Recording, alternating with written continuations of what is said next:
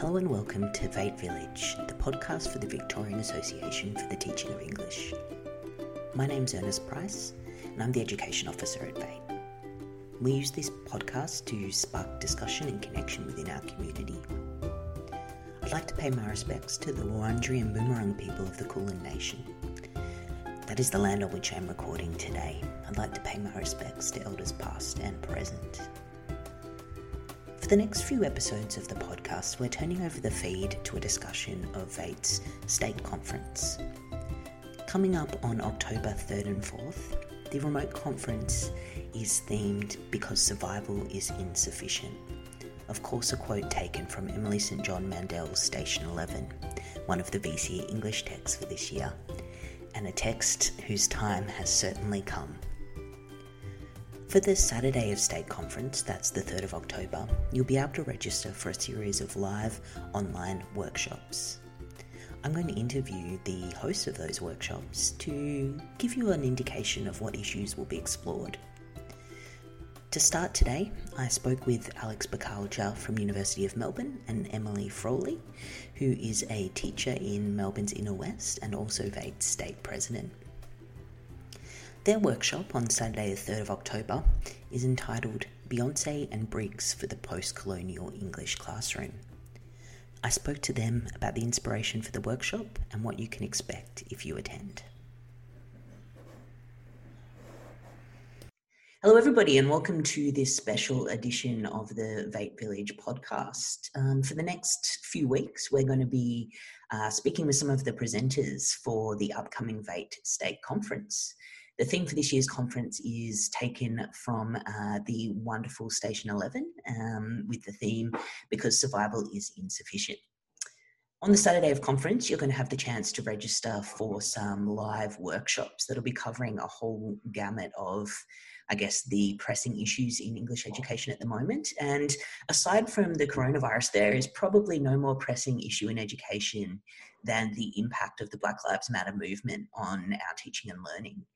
Which is why I'm so excited to have Emily and Alex with us today. Emily Frawley, the VATE State President, Alex Bakalja from the University of Melbourne, who also holds several different positions within VATE and 8. So I'll hold off the full bios today. But their session for the Saturday of conference is entitled, and I'm going to read so I don't miss anything, Beyonce and Briggs for the Post-Colonial English Classroom. There's a lot there already in just that title. What was the inspiration for this session? Can I jump in first maybe? Because you mentioned the Black Lives Matter movement, and that's maybe a good starting point. I was actually talking to some students earlier today in one of my classes who are Muslim, and they stayed behind at the end of the Zoom to say, the Black Lives Matter movement has been so huge this year. We've all been talking to ourselves and we want to know what the school is actually doing to acknowledge it, and what you think about what we can do to get our voices in the curriculum more. And so I was really glad to be able to say, actually, we've been doing a lot of thinking about that already. We've been developing some new units of work to put into the English curriculum. So I think that's sort of part of what the majority of what our session is looking to do, to speak to those perspectives so that you are able to say to those students in your class that yes, we're catering to your voices as well, or particularly if you're in a more less multicultural school, that it's even more important that you're getting those perspectives to your students. And building on that, there are so many opportunities to make connections to our students' everyday textual lives, and that's where the popular culture kind of references come from. Some of today's most popular musicians, poets, actors are exploring these themes around Black Lives Matter, Indigenous Australia, colonisation, decolonisation, and they're doing it in very rich, engaging and entertaining ways. And this becomes an opportunity for us to make some connections from the English curriculum and what it is that we want to do with the English curriculum and this aspect of our students' lives that matters to them. And so that's where we're kind of making that connection between popular culture, the English classroom as a political, ideological space, but also where we can use evidence-based practices. We can develop teaching strategies that bridge those kind of three tensions. I love that idea of, I guess, the nexus between the context and the world that our students are living in, and Emily, that anecdote as well from the very real lived experience of our students who are calling for this change and the role they can play in that curriculum. One of the things that I know a lot of teachers have talked to me about in the past, particularly when I was doing some work around Maxine Van Everclark's Foreign Soil, was, I guess, a real anxiety, particularly from white teachers who wanted to diversify the curriculum and wanted to ensure that there was representation and cultural diversity in the classroom, but were really anxious about, I guess, doing it right. Is that something that either of you have come across in your conversations with teachers? Yes, and I think if that is anyone listening to this session, podcast, whatever this is right now, then this is going to be the session for you. We're very much going to be focusing on both teaching those sorts of perspectives, but also teaching texts and putting recommendations, a lot of practical recommendations for lesson plans and units and text selection that are by authors who are people of colour. And Ernest, I'd agree. There are a lot of anxieties around how to do this work because the themes, associated with these movements can be so challenging. And so there's a concern from the perspective of teachers, am I going to do this movement justice? And how can I bring a voice to this particular theme, given I haven't experienced the issues that particular groups of people have? And I think that's what Emily said around the how is important. And here's a session where we can get into the how you do this. What are some of the ways that this can be done in a way that does justice to the ideas of the movement, but also develop skills at the same time for students?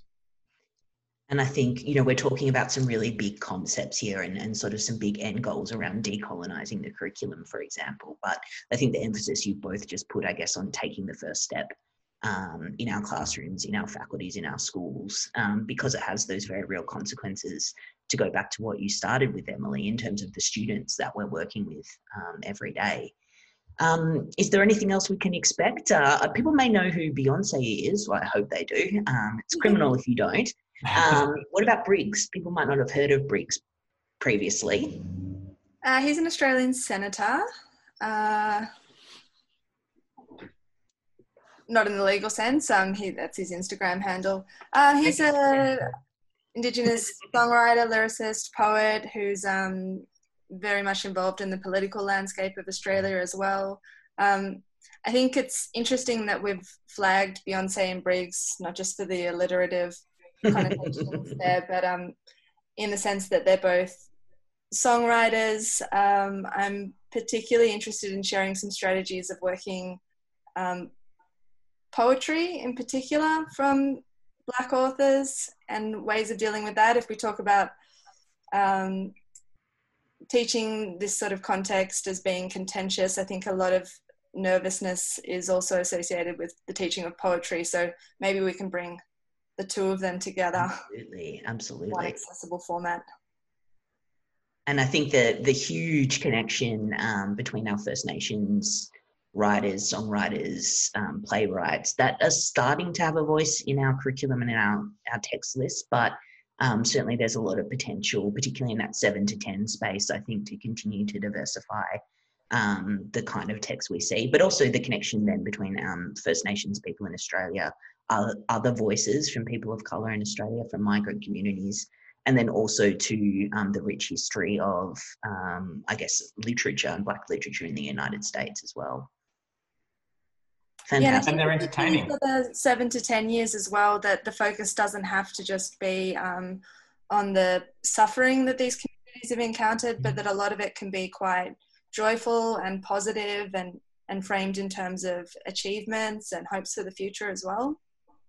Yeah, absolutely. I think Project Lit, which is an awesome project looking at multicultural literature, particularly Black voices in the United States, has really been putting an emphasis on that exact issue lately, that we need to make space for Black joy in the American context, but obviously for that kind of true representation isn't about suffering and isn't about trauma, and continuing to diversify that. Well, I'm excited.